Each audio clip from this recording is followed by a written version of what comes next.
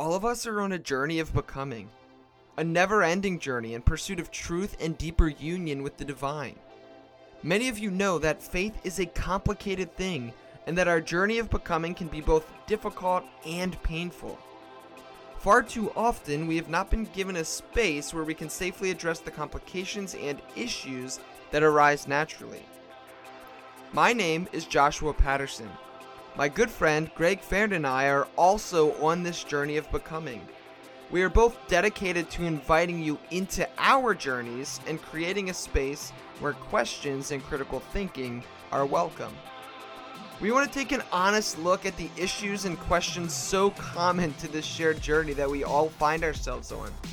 We want to genuinely seek out what it means to follow Jesus in our ever-changing world, in our unfolding and expanding universe, and in our pluralistic society. We have come to know that doubt is not the enemy of faith, but rather that both doubt and curiosity are two of our biggest allies. We have learned that the Christian faith is more about wisdom and love than it is about correct doctrine or belief.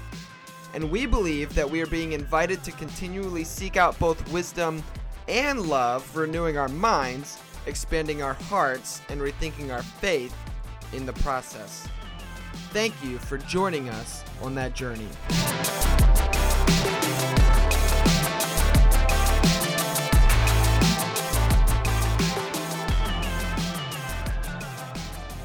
All right. Well, welcome back to another episode of the Rethinking Faith podcast. I still haven't figured out a better way to start the show, so I just say the same thing, and maybe you guys like that.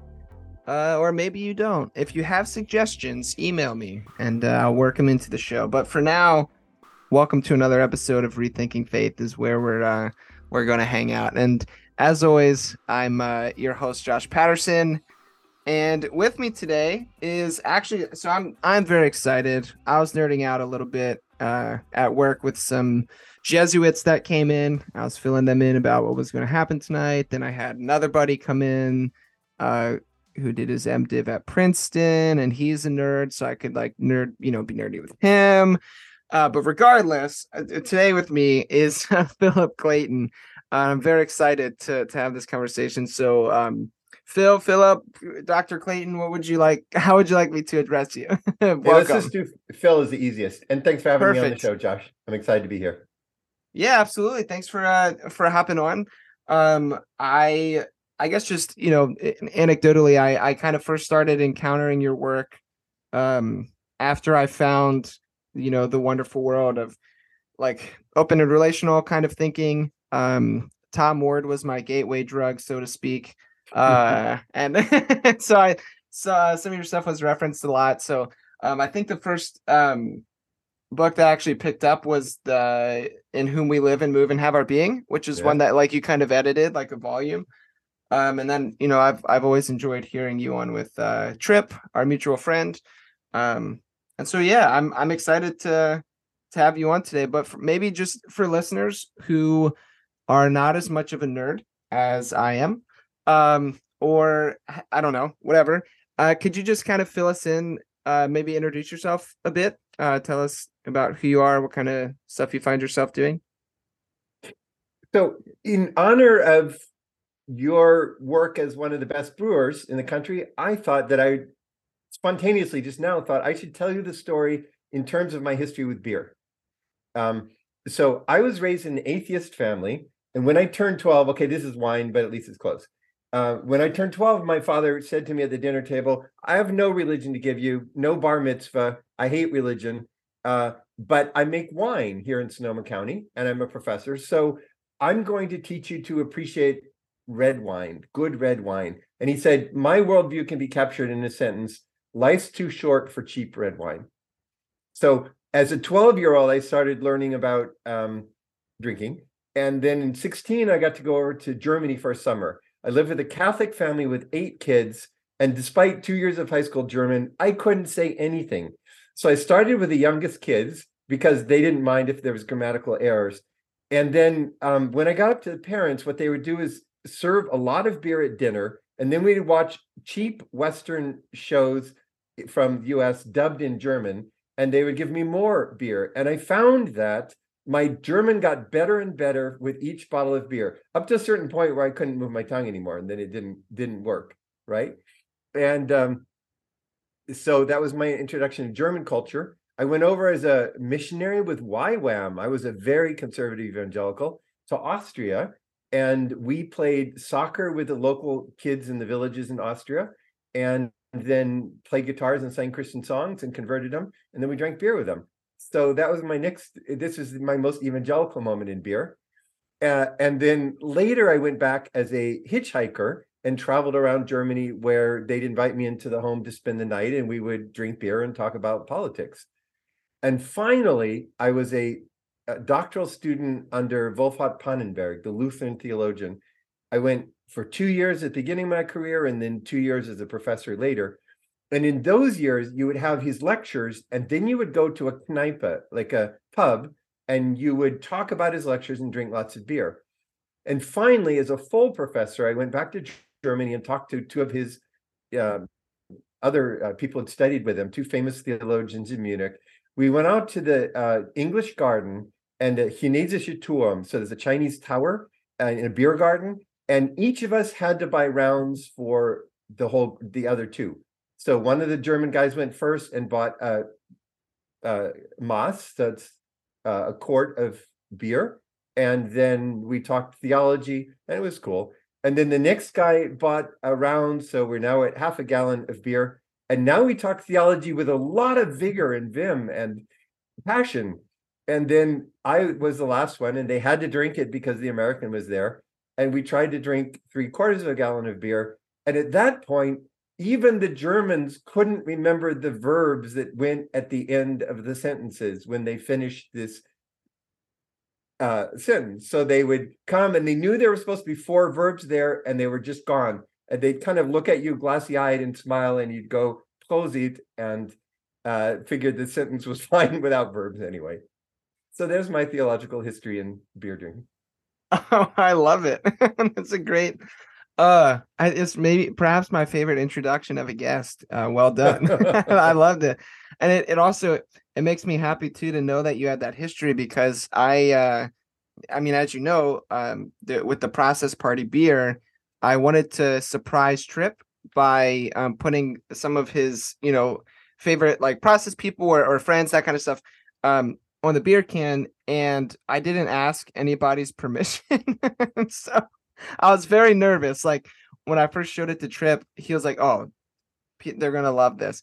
But I was nervous. It's like, well, I didn't really ask people's permission. I don't want them to think I'd be disrespectful depicting them as a cartoon or putting them on a beer can. But I'm happy to know that beer has played a role for you. It was, by the way, the coolest label in history. Trip was so jazzed when you sent him the PDF of your label that he immediately wrote Catherine Keller, Diana Butler Bass, and me, and said, "Hey, you guys are finally famous. Here you are," on the cover.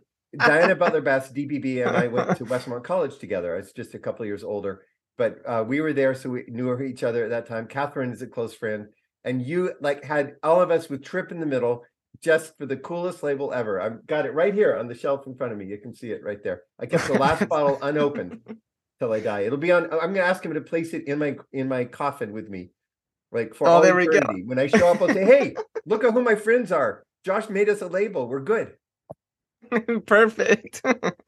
Yeah, I was super excited with how that turned out. Our guy that did it, his name's Pilgrim. Actually, his name's Phil Pilgrim, and he did an awesome job. And because I guarantee he has no idea about theology, like it's not his thing. And he just like took it and ran with it. I just kind of took, like headshots of you guys and whatever, sent it over to him, and I think he did great. So super cool. Yeah. Cool. There's something about panentheism in all of this, but I'm sure we'll get to that later. Yeah, there is. Well, yeah, somehow I don't know. We could, the beer is in God and God is within the beer. So there we go. Panentheism. And who the brewer is, Josh. Yeah, there we go. In certain bottles, I'm sure God ate in that one. Another guy with horns, maybe, but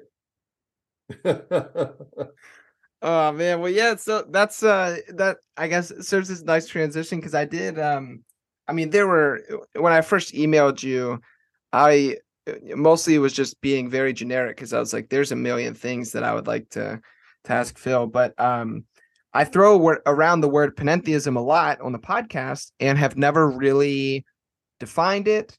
And I thought that we could have a really fun conversation, maybe almost as like a hey, introduction to panentheism kind of thing. And when we were emailing back and forth, you sent over some fun ideas about what we could do with it. And so yeah, that's kind of what I want to do is try to figure out what this panentheism stuff is. And So my teaser, I yeah, was thinking about this as I prepped for our show, cool. is panentheism is 5 things, and all of them deeply personal for me. The first one is it's a satisfying theological answer to questions of faith. Second, it's a brilliant basis for theists, Christians in this case, talking with science. It's a fantastic way to think philosophically about our faith. I mean, it's profound and subtle.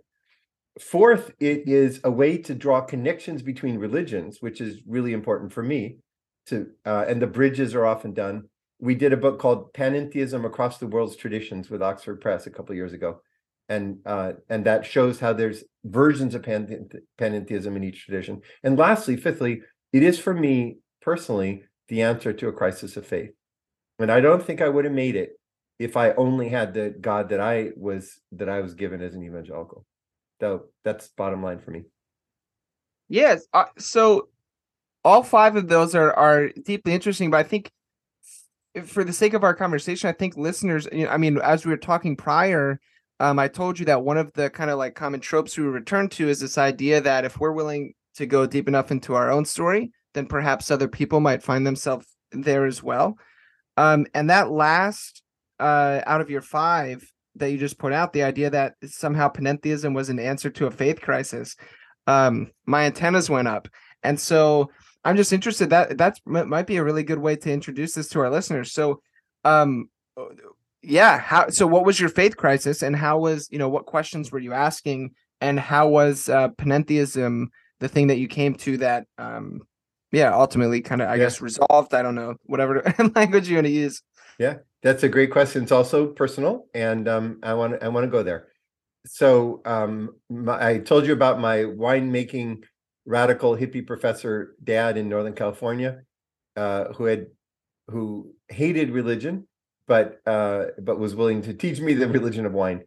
And so I turned 14, just about 15, and I needed rebellion against the father figure, right? That's Freud and everyone else tell us this. Well, what do you do with a liberal hippie dad? Dad, I'm gay. Yeah, no problem. Maybe if I was a conservative Republican, that would have gotten him. But I couldn't think of anything. I'm using drugs. Nothing would get him. So I was part of a liberal Presbyterian church that I was going to, and I went down to a Christian retreat center called Mount Hermon near Santa Cruz, and I got God on Friday night, and by Sunday morning, I came forward and made a commitment of my life to Christ. And I came home, and it was a couple mornings later at breakfast, I was describing to them reality. And so I said, okay, so God created everything exactly the way he wanted it. And he created Eden, Garden of Eden. And then, they did something wrong, something about an apple. I didn't know anything about religion yet, really. And so they got kicked out, but then I found Jesus, so I'm going to heaven, and you haven't, so you're going to hell. And all truth is contained in this one book, and that's it. And I remember my father was so astounded, he was silent for the first time in his life. Best teenage rebellion ever. And my mother, who was this kind of mystical, cool person, she was crying silently into her breakfast cereal at what an awful thing had just happened to her son. And I went all the way conservative really fast. I remember wondering in the summer at a Christian camp at the summer after my senior year of high school, whether I should read any other book than the Bible, since all truth is contained in the Bible. I also became charismatic and went to an Assemblies of God church. I mean, I just like maxed out the conservative scale in every way you could go. And then I went to Westmont College, which in Santa Barbara, which at that time had a doctrine of plenary inspiration. So that meant that every word in the Bible was dictated by God.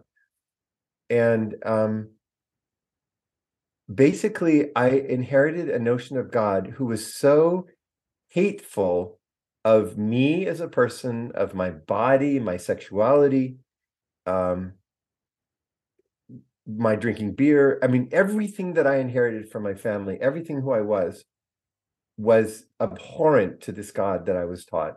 And if I really hung on to Jesus, and if I really always got up at 5 a.m. to pray for others and memorize scripture, then maybe I'd be okay. But it was still pretty tenuous. Like, it's kind of like you're skating on thin ice, buddy.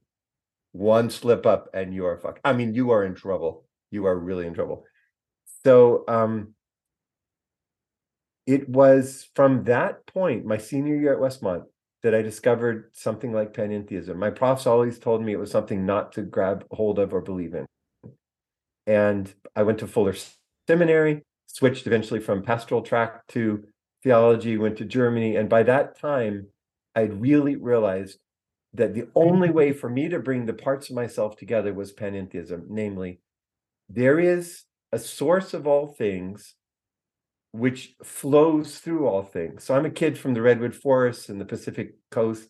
And to me, to walk through a redwood forest at sunset with the sunlight streaming down through those branches onto the ivy and the ferns at the bottom of the forest, to sit on a beach and sing, the answers blowing in the wind, and sing as the sun goes down into the Pacific. That is so God fused, those worlds, that I couldn't see God as distant from the world around me. And yet, as a Christian, I do believe that God is not less than personal. There's a personal ultimate that understands and is everything that we are, and then infinitely more. And panentheism is simply the name for that. It's the both and I find it phenomenally helpful for me and in conversations with others. Yeah, well, first off, thanks for sharing. And it's interesting too, because I mean, it just goes back to the trope. Like I find myself in your story, because I had a similar. I mean, so my upbringing church-wise, was just like my parents were like nominal Christians at best. Like Creasters is a very like Christianese kind of word, Christmas and Easter. Yeah. And then so I started out in like a Methodist church. And then they like kind of got involved with that a little bit. They did this thing called like the Walk to Emmaus, which was like a Christian retreat for adults. And then that's when my parents really started to take church more seriously. Then they discovered like the wonders of early 2000s contemporary Christian music, and we moved to the Southern Baptist Church down the street. And ended up getting booted from that church when my brother came out when he was in 7th grade. And that caused a whole, crisis for my family, and myself, etc. But ultimately, like all that to say, I kind of come from this like weird world where like a lot of more like evangelicalism kind of shaped me, but I still had, prior to getting that, I had some like nice like liberal Protestant Methodist kind of stuff. So when people started telling me like, hey, women can't be pastors, I was like, I think that's false. Like I had a woman pastor in the Methodist church. Like, I don't know what to like, I think they can, she's right there. Yeah. So it's like an interesting kind of thing, but ultimately I ended up finding things like panentheism through my after I found open and relational thought, which was the tool that allowed me to actually intellectually gave me permission to open myself up to actually want to experience God, because I finally was given a version or an understanding of God that, one, didn't make God seem like just angry at me, wanted, like smite me, beat me up, something like that, but also aligned with my experience of the world and things like that. And so kind of similar in that. And then I've just found, as you're saying, panentheism just to be so beautiful, and the repercussions or the implications of it just, I don't know, play out nicely, and it's been super helpful for me, which is part So of why I wanted to have the conversation. that's really helpful. What people nerd out about panentheism, and I'm hoping we'll do that. But I just want to say, in the simplest terms, it's a doctrine of God in dialogue with all that is. It's an understanding of the divine, not as some frightening judgment father in the sky, but one who flows through all things, as Wordsworth says somewhere, it says in Tintern Abbey. A sense sublime, he writes, of something far more deeply interfused, whose dwelling place is the round oceans and the open air and in the mind of man. It lets the divine be absolutely at the heart of all things that exist. At the same time, that one's not a pantheist. It's not like, oh yeah, the rock is God and the tree is God and the redwood forest is God. It's all God. It lets nothing be distant from God. There's a famous French dictionary in the Enlightenment by Pierre Bayle, and he spends 11 pages criticizing Spinoza, who was kind of a panentheist or a pantheist. And he says, what's terrible about this view is that God is present even in the most evil of people. And my answer was, yeah. Like, does God have to draw back from the sinner? If that's true, then God has to draw back from me, and there is no salvation. There is no grace. But if grace is so overwhelming that there's nothing that frightens God, that God can be absolutely present to the heart of Hitler, saying, come on, buddy, come on, let's pull back, come on, slow down now, then we're okay. And that's why this idea of the big word panentheism is redemptive for me, no question.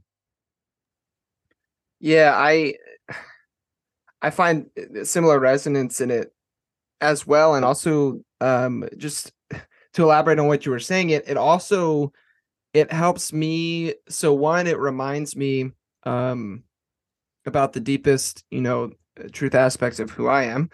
But then also recognizes that the same, if you want to call it the image of God or whatever, the deepest, most truest aspect of who I am, that is also found in the other, and in the rest of creation, and in my pet dogs that are downstairs and my cat.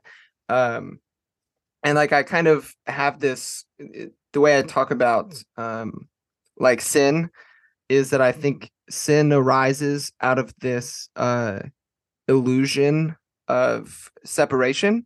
When we believe that we're separate from each other, or from God or from creation, it gives us permission, so to speak, to do all sorts of things, right? Yeah, If I yeah. believe I'm separate from you and I'm not seeing the divine in you, then I can be racist, I can, kill you, be violent, whatever. But once, like, pantheism like helps me recognize and remember, like, oh no, the thing that's most deepest and truest about me is also deepest and true about the other. Yeah. And it like salvation isn't salvation unless like it's all interconnected Yeah. kind of thing. I And so like I so love that deeply about it. Yeah. resonate with that. So I started by saying it was the connection with nature, which is really what I'd inherited as a kid in a really outdoorsy family in Northern California. But I later had the privilege to do a lot of traveling around the world. I was a guest professor in India, did events in Japan, lots and lots in China. And what I found is that it allowed me, I was walking a road north of Tokyo that it's a kind of pilgrimage that you walk all day long and you end up on the beach of the Pacific on the east side of Japan. And when I would stop at a Buddhist temple, I'd walk in, I'd sit cross-legged on this wooden floor. There's no altar, there's no religious symbol whatsoever. And I would ask, can I sense God here? and recognize that in this space, a tradition very distant from my own, the God was not absent. The walls of a Zen Buddhist temple don't exclude God, don't frighten God, don't create a boundary that God can't cross or isn't always already beyond, right? And in, so we'll talk maybe about Hinduism later, but the panentheism is most profoundly understood in the Hindu traditions. A particular one in Sanskrit is called Vishisht Advaita, or qualified non-dualism. Not the radical pantheism of, say, Shankara, but this deeply devotional, worship-based understanding of God, of Brahman, in a guy named Ramanuja. So there one finds a resonance with, I believe, the God that Jesus proclaimed and called Abba Father, with the God that Paul spoke of in the Areopagus address in Acts 17. This is the one, as your own poet, he said, referring to the heathen poets, the one in whom we live and move and have our being. To me, that's the heart of the gospel. That's incarnation understood back up into the doctrine of God itself. Yeah, no, it's so good, and it's funny because I recently did had a conversation with Dan Koch and Jed, who Jed does Church and Other Drugs, and we ended up, we just kind of hopped on and figured out what's going to happen, and we ended up asking this question essentially, like, if other religions are true, then like, what do I lose, or something like that as a Christian? If other religions are true. That's a Dan Koch question too. It is, and Dan is the one who asked it. So, but what's cool about it was when we were talking, the thing that I kind of started to push up against was I get really uncomfortable when people start like dissing the incarnation, I guess.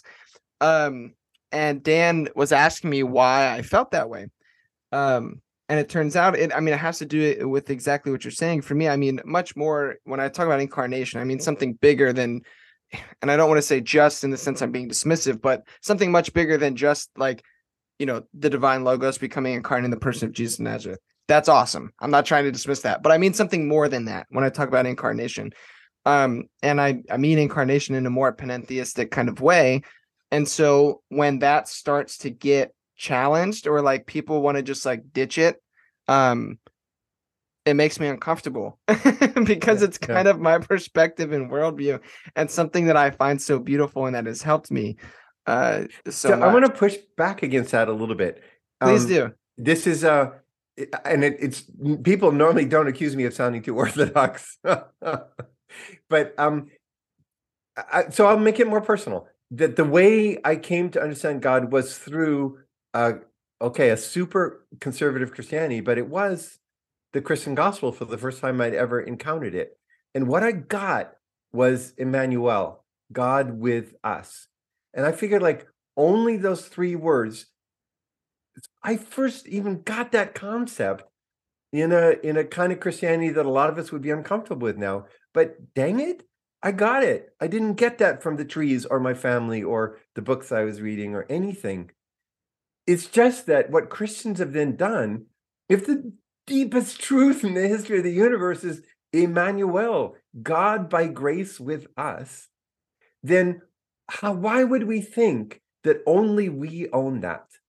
And that's the one that really pisses me off. Because here's this incredibly salvific message. What's the key to the universe? God with us, with all of us. And then we go, oh, no, it's just us, guys. Sorry, you're outside. Incarnation is limited. There's nothing about God in your world, whatever it is, drugs or Buddhism or philosophy or science. It doesn't even matter. You're like godless. God is with us. It's a capital U, like my church, not your church. And that's the kicker in it. If we took Emmanuel seriously, we wouldn't own it. We'd give it away. We'd hand it to everyone we met, like, hey, I just heard this incredible message. God's with you, all of us. And that's what I find so sad. I want panentheism with a capital P. Like, this is not our property. This is a recognition of the whole fundamental reality of this universe. Yeah, it's almost like if people are taking that phrase God with us and then either putting like a footnote or an asterisk, and then you have to go look at the footnote Yeah. and it says like, oh, just us Southern Baptists or us Yeah. Methodists or us whoever. Or those Yeah, with the right doctrine of Scripture. right or right, exactly. Or who Just signed the creeds, for crying out. Like if you don't sign right. this, Nicene Creed, you're so finished. Yeah. And I think, and that's the part of the beauty of panentheism, is it recognizes that if God is with us, as in you and I, that means God is with us all collectively, present in it through all things. Yeah. The thing about panentheism as a doctrine is it's, okay, this is me, but I'm going to stand by it. It is a mystical doctrine because it says that no matter where you go, you're encountering God present. There's no place you can go where you can get away from God present, which is like Psalm 139. It's poured across the New Testament, Old Testament, and then New Testament. The phrase "in Christo," in Christ, is used 93 times in the New Testament. In Christo is a mystical term. We are in the Christ as the Christ is in us. That's panentheism with a Christological tinge. Yeah, I love it. Yeah, I love the two that you reference scripture. I have a buddy named Jace who listens to the show. He's a Old Testament like scholar and pastor guy, and often accuses me of not talking about the Bible enough. So, well done. You're scoring points. He for wrote Jay. me an email, Josh. He's saying like, get Josh to talk about the Old Testament, for crying out loud. Right. So you got the Psalms in there. That's like even like that's like higher level Old Testament stuff dropping the Psalms. So it's a good deal. I mean, since we nerded out about Catherine Keller right at the beginning on a beer label, which I think is a great place to put Catherine Keller. You can tell her I said so. Perfect. Then, so she's interested in the this notion of the chaos in Genesis 1:1, and creation is out of a chaos, which means that God doesn't just create out of nothing, according to Catherine. I'm not sure I agree with her on all of this. We fight more than we agree, but that makes us friends. But that already, even before creation, everything that was God. I love the medieval Jewish way of understanding it in the Zohar, in the mystical texts of Judaism. They said that God was going to create, and so this all-sufficient reality, Ein Sof, they call it, was going to move outward and create something outside of itself. So, and this is wonderfully metaphorical, God chose 10 virgin women, and they each carried a globe of glass, and inside the globe of glass was a spark of the divine presence. And so they're walking out. Well, it's hard to know what they're walking on since there is only God. But anyway, they're walking out. And you know how it is. It's hard to get good help nowadays. One of them drops her glass globe on the floor. Now, don't ask me where the floor came from, right? But she drops it and it shatters and the divine light gets out. And so the entire creation is suffused with the divine light. And that's a deeply Jewish, so Hebrew Bible way of understanding the presence of God in all things. Nefesh, spirit, is energy or wind is present in all things. And then by the Reformed Jewish period, so early modern period, it's that we try to reunite the spark that's in each of us, the divine spark. And when we come together and unite those sparks, then Messiah comes. So again, this understanding that permeating the world is the divine spark. Everything, it's in everything that is later created and can't be removed. That's a gorgeous story to describe panentheism for me. I love it. It's a great story. And I guess it reminds me of like, I'm not a philosopher and I'm not going to pretend to be. So like, please help me in my misunderstandings or misappropriation of ideas here. But one thing for me is like, I have found like, I don't know, some kind of like idealism to be helpful, or just, and so listeners, just essentially what I'm saying is the idea that like mind or consciousness is primary, something like that. And so if And when I think about that, if God is somehow some, like, I don't know, consciousness or something like a mind, however you want to phrase it, and there was, just God, and then out of God came like creation, right? If we talk about creation that way, um, then for me, I don't see how you could be anything other than a panentheist, because it's like this God is birthing these things, matter, whatever. And so for me, it's like that's another way I like to think about incarnation. Maybe Mm. that gets too close to pantheism rather than panentheism. I'm not sure.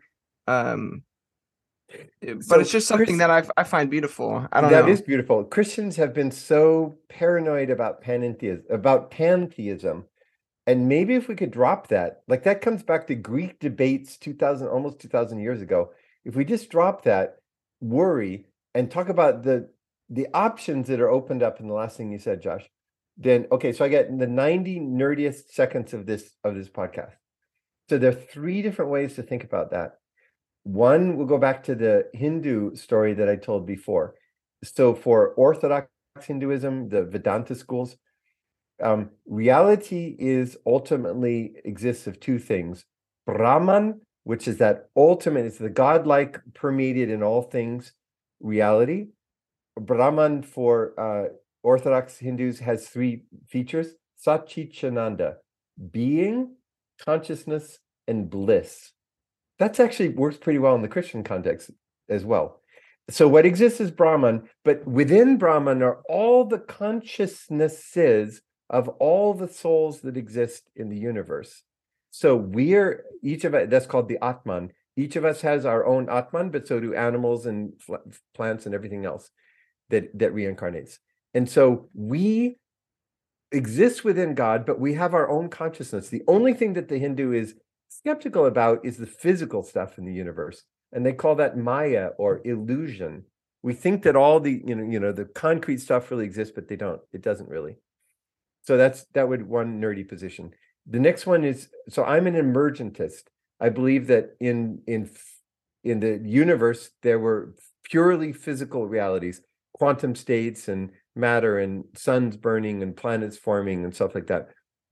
But that as life evolves, probably on millions or billions of planets, it evolves to be first proto-conscious, like a colleague I've worked with, a biologist, Stuart Kaufman, says, even a little one-celled organism is out to earn its living in the world. So if it moves up a sugar gradient, then it reproduces, make lots of copies, and it's happy. If it moves up a gradient toward a poison, it dies. No atom cares about whether it lives or dies, but every living thing, no matter how simple, does. And as we become more complex, we get a central nervous system and we get a brain, and we're dogs experiencing relationships with other dogs or higher primates. Then consciousness arises. Humans represent, or the most profound humans among us represent the deepest level of consciousness we know of. But presumably in the universe, there are physical beings far more consciousness and profound as we are. So that's my emergentist panentheism that I've spent most of my life working on. And lastly, there's Whitehead, because we've been, talking about process here, and Tripp and Dan and others. So, and for Whitehead, there's that something element of experience in everything that exists. And everything then relates outward, so expresses itself and then takes in the universe around it. And that repeats over and over and over again, even God. I still have my reservations about it, but it's a really intriguing notion that God is like us in that every moment of the divine life is expressing the divine nature outward, and then like exhaling, inhaling, taking in an impression of the universe as a whole, evaluating it, and then sending that outward in the next moment. Three different views and all panentheistic. How cool is that? It's very cool. Yeah, it's very cool. And I guess the one that I am least familiar with, or know the least about, or I'm least comfortable trying to explain, would be the emergentist perspective, which is yours. So apparently I just need Well, to read more of thanks, your Josh. I books, appreciate that. I need to read more of your books is the problem. So I hear am the problem, not you. Um, but so like because like the process stuff, the third option you laid out, process, I've encountered through people like you said, Tripp, my engagement reading process relational theology, whatever. And then the first one I found actually when I was kind of having my own kind of faith crisis, dark night of the soul, started reading people like Thich Nhat Hanh, Oh yeah, Zen cool. Buddhist, who I absolutely love, and like Alan Watts. And I've read, actually, I'm looking right here. I've read a lot of Rupert Spear's work. Cool. He's very much an idealist. So like I haven't had as much interaction, but we did Mason in his thesis talks about emergence, and so we had some fun talking about that. He was on podcast with me recently. But yeah, So I it's get to put in one plug for emergence, and that yeah, is do it. if you think that there's a divine spark, that the divine reality preceded the creation of a physical universe, which is kind of orthodox, right? That's not an anti-Christian view. Then you would expect that creativity would be expressed through every moment of the 13.82 billion years of this universe's history. A Harvard Div School professor named Gordon Kaufman, his final book, one of his final books was called In the Beginning, Creativity. And I love that sense that it could start as a physical universe, but as it gets more complex, new things arise. So, I mean, I don't think an electron has consciousness. My process friends like Tripp Fuller disagree. I disagree with Tripp. He's wrong on that. This doesn't make sense because, by the way, physically speaking, every electron is identical. But as you get more and more complex systems, at some point you have a system which is a kind of guess about the universe. Every single-celled organism is a guess of what will allow it to survive in its environment. It has content surrounded by, let's say, a cell membrane. Then it opens up, it divides into two, and closes again. It opens up, takes in its environment, divides into two. And with that, you launch into the first kind of complexity of being aware of its environment. And that grows and grows and grows. And for me, as a Christian, I see something deeply theological in that the divine creative spark, Steve Knapp and I in Predicament of Belief call it the divine lure. The divine lure is always drawing us toward more and more conformity with that infinite source of all things that pervades all things. And there's emergentist panentheism.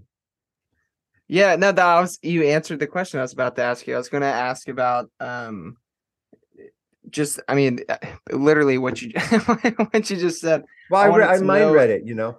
No, I'm It's just kidding. perfect. Yeah, no, it was good. That's So what are the criticisms? Like, you know, we don't want to just be like panentheism, rah rah. Like, where should it make us nervous? You're being so polite, Josh. I'm not used to it in you. I guess maybe you've heard that I'm just a mean-spirited jerk that likes to challenge people and things. You do like to challenge spirit, but you're not mean-spirited at all. So I mean, yeah. I really should go there. Like maybe we should consider some of the problems with it or no, something. for sure, because I know I have friends, for example, who push me on that kind of stuff all the time. Or I actually, I'll tell you a funny story. When I first really started, well, it wasn't when I first started studying theology, but when I was more serious about theology. I just graduated college. I was working for Youth for Christ. It was my first job out of college. And I would ask my boss all these theology questions, and he was like, "Josh, I have no idea what the hell you're talking about." So I'm going to connect you with my buddy who is a pastor. So he connected me with a PCA pastor, and we started studying theology together, specifically with the youth pastor he had on staff. And he essentially gave me Michael Horton's like systematic theology book, and we were like reading through that, and I was having all sorts of questions and whatever. And I very specifically remember being like just deeply, I tried being a Calvinist. I couldn't do it. Like I tried because it was like cool or something, and I couldn't do it. But when I was reading, and then I started studying and like trying to figure out like, why does this unsettle me so much? What does other people say? I brought some critiques back to the PCA pastor, and literally I was told two things. One, that person's a panentheist, don't listen to them. And two, they're a process guy, don't listen to them. Wow. And so I was like, oh, okay. Well, now I know that I shouldn't ask those questions. And I ignored it for a long time. And eventually came back to it. But yeah, so it's scary. If so, this is really what you got us to is a point about the church in 2023. Because we were told that the two most dangerous forces, I was told the same thing, were process thought. I saw that at Westmont College when I was undergrad. And so anything that has to do with process and anything that has to do with panentheism, think about what that means. Like, take the jargon out.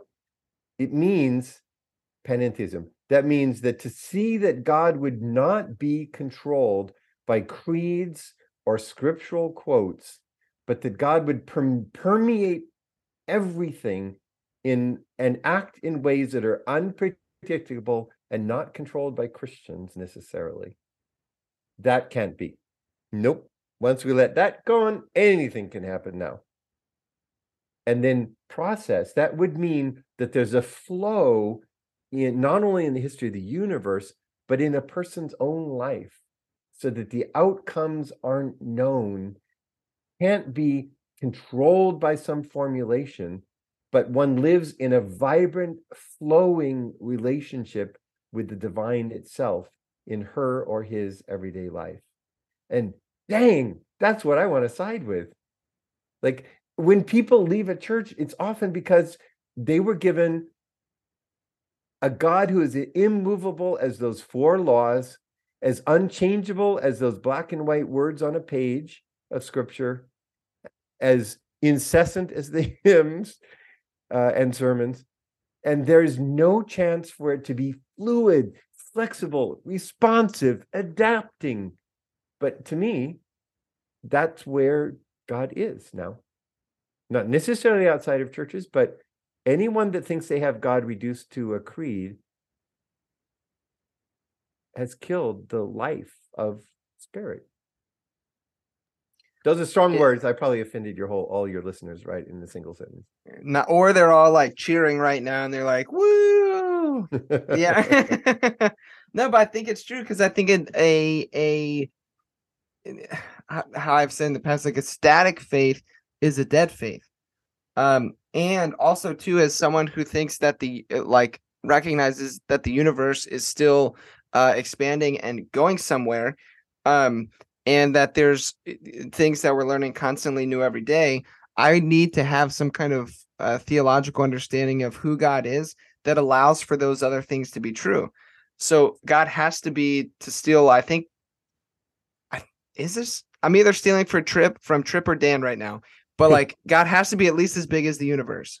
Yeah. And if the universe is continually expanding, then I need to have some kind of like theological humility that allows me to say, here's what I think today, but maybe tomorrow with some new information or new revelation, if you like that word, whatever, like, I can accommodate that without it having to like destroy my whole system, so to speak.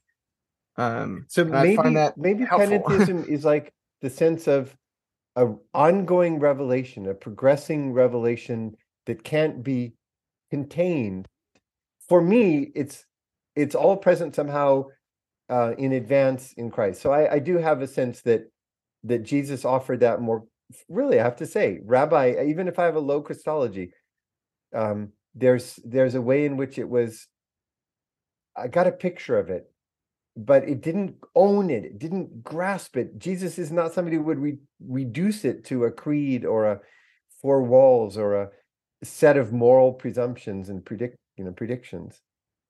So there's a content there. It's not just anything goes, but it's a content that we're understanding through an ongoing relationship, like my relationship with my partner.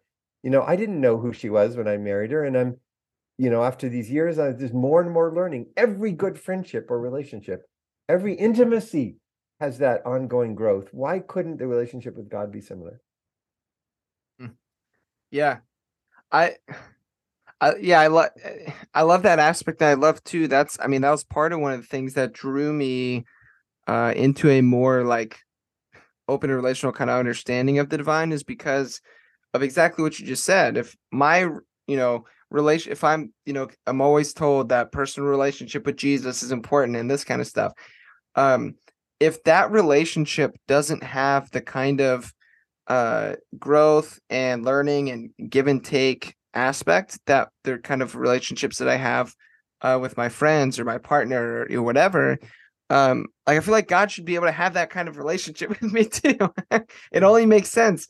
So, and I guess, all right. So I know we're running short on time, and so I want to ask, this is a more me being selfish because I just want to hear you tie these two together. But kenosis is another idea that comes up on the podcast a lot. And this fits nicely into the idea of relationship. And so when you talk about panentheism and also kenosis, how do you like to present them together? Yeah, I love Yeah. that question. Thank goodness you got to that one. That Philippians 2 is the center of my faith. It's also the earliest hymn we have of the early Christian faith. If Philippians was published in 53, then we're talking about just 20 years after Jesus' death. It's already a hymn of the early church. So have this mind among yourselves. Mind is from phronesis, which is practical wisdom. It's like, live in the world in this way. Have this mind among yourselves, which you have also in Christ Jesus, who, although he was found in the form of God, did not count equality with God something to be grasped. So you do have the divine, or a part of the divine itself, with every attribute of ultimacy, but emptied himself. The Greek is ekinosen, so where we get kenosis. So the divine, or a part of the divine, empties itself of its own divinity. And that's what the rest of this kenotic hymn is about. Emptied himself, taking on the form of a servant, being born in the likeness of man, and being found in human form, he humbled himself. I love how kenosis and humbling are linked, and became obedient to death, even death on a cross. And then it goes on in verses 9 to 11 with the glory part. Therefore, God has highly exalted him and bestowed upon him a name. But I, as a white male, who's got a house and is comfortable, I don't own that. That's for the people who have not had justice in this life. That's the people who are excluded. That's their verse. And I pray it for them, but don't have rich white guys praying it for themselves. That's just wrong. But the kenosis part, that's for rich white guys, right? Humbled himself and became obedient unto death. Took on a form of a servant, being born in the likeness of man. Is so awesome. So this God of flow is the flow of those who are great, who are called to empty themselves, and those who are treated unjustly for generations, whose suffering is unbearable. A universe where their suffering is not requited is an unjust universe. To them is the promise of the movement back upward, the divinization. If we could practice the letting go, those of us who have enough money to buy dinner and a good beer, then I think we know something of the nature of Jesus. I love your question. Even